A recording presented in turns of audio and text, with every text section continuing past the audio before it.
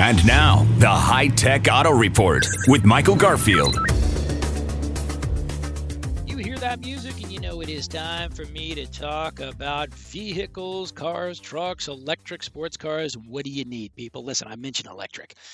Electrics are everywhere. The big question, Garf, should I get an electric? Should I have gotten electric 5 years ago? Should I wait? Should I get a hybrid? Listen, it all depends what lifestyle, what demographic, where you live, how far you drive on whether you should get a certain type of car, how many people you want to schlep around. But electrics, without a doubt, they are here to stay as more and more manufacturers are now turning a lot of their productivity and their production away from gas-powered vehicles into all electric ones. And I do get to drive a lot of electric vehicles, one of which I just got out of a few weeks ago, and I'm going to talk about it right now. It is from Nissan, always one of my favorite manufacturers, the 2023 Nissan. Now, Nissan Ariya.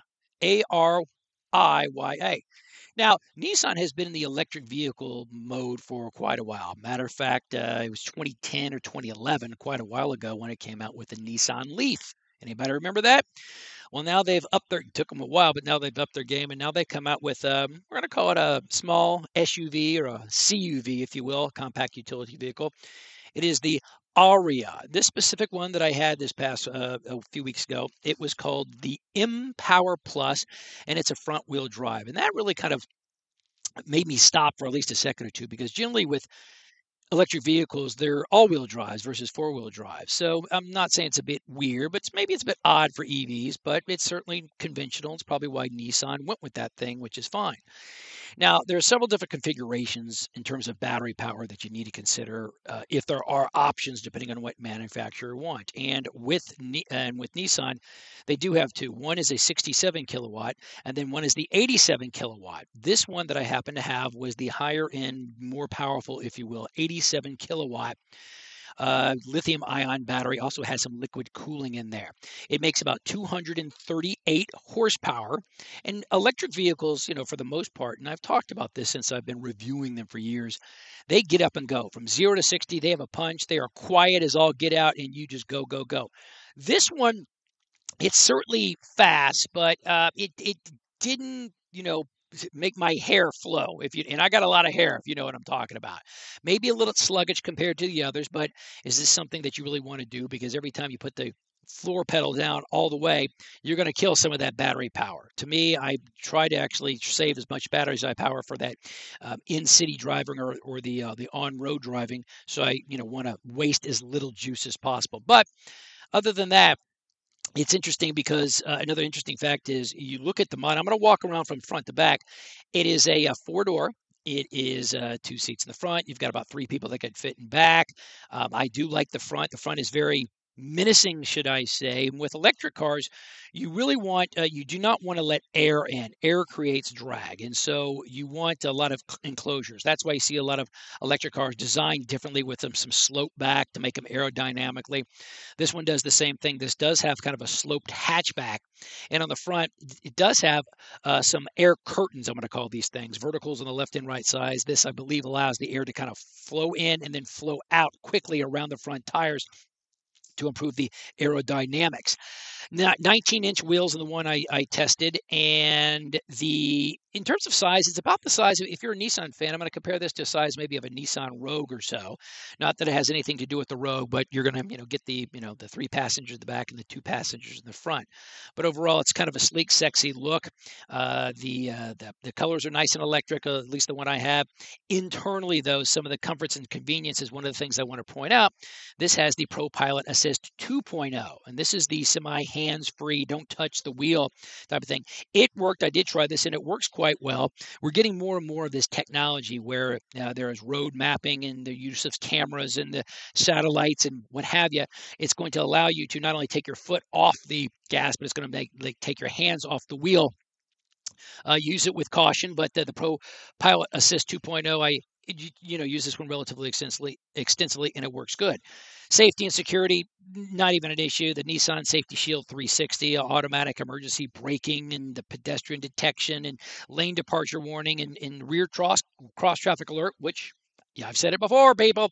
RCTA, if I have to have one safety feature, man, that's something I wish I had years and years ago. The rear cross traffic alert, automatically beeps if you're backing out of a grocery store. That thing is awesome. The interior, when you get in, it's very nice. It's not the highest end. They kept the price down. We'll get to the price, but it's not real wood. There's a faux wood trim, and there's your infotainment screens. One of the things that's kind of bugaboo with me is there are no knobs in here. It's touch sensitive controls, and they're kind of built in to this faux wood trim in terms of switching the radio stations or turning the volume up and down. To me, maybe call me OG, but I'm still want and need physical control. So there's no knobs over there. Is that a game changer or killer? No, it's just something that I noticed. It does have a wireless charging pad. It sits in the armrest, which makes it for a little safer. I don't know. I'm one of these people that every time I get to a red light or sitting in the car, I like quickly checking. Do I have any text or got a call coming in? This one being in the armrest, it prevents me from doing that. So I think this is a good safety feature because it's not really accessible to my eyes without actually moving my arm and playing with it. In terms of storage space, there's a nice glove box. It's not a relatively small glove box. Not a ton of storage space where to secure your things. If you're carrying things, it does have a neat cup holder. Small cubby between the seats. It's got good headroom in the back. Speaking of the chargers, there are USB chargers in the back, which I like also. The sculpted headline in the back, I told you it's aerodynamic. And I'm thinking, every time I see a sculpted headline where it's kind of scoops back, I'm thinking, oh my goodness, there's not going to be a lot of headroom in a back seat. I am 6 foot tall. I was able to get in there, no problem whatsoever.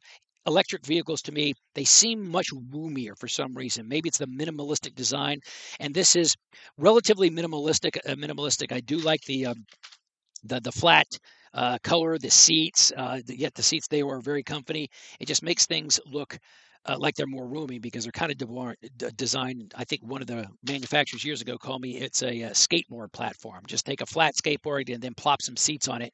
Obviously, you don't need the drivetrain. There's no engine in front, so that's what you're going to get. Speaking of that engine, there is no engine because it's electric, but generally where the engine is in the hood, there's something called a frunk, the front trunk, where you have storage space.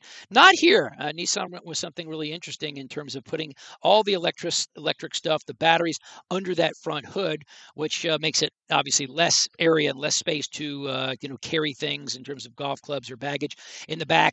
It's about a 22.8 cubic foot, not a ton of space in the back. It's got a small floor storage that pops up and down its system.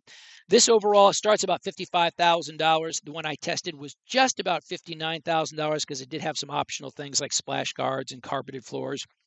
But one of the things that they do want you to point out, and I was never able to take it to the full mileage, this fully powered, according to Nissan, can get you up to 289 miles. This, again, it's the Empower Plus front-wheel drive up to 289 miles. Is this the most amount of mileage that you can get from an electric vehicle? No, not really. But in terms of the price, in terms of the comfort, in terms of the brand that you're going to get, yeah, it's absolutely worth looking for.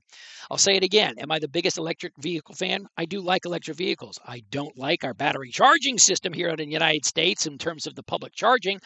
But that's neither here nor there. If you're looking for an electric, absolutely put this one in your repertoire. It's the 2023 Nissan Ariya Empower Plus.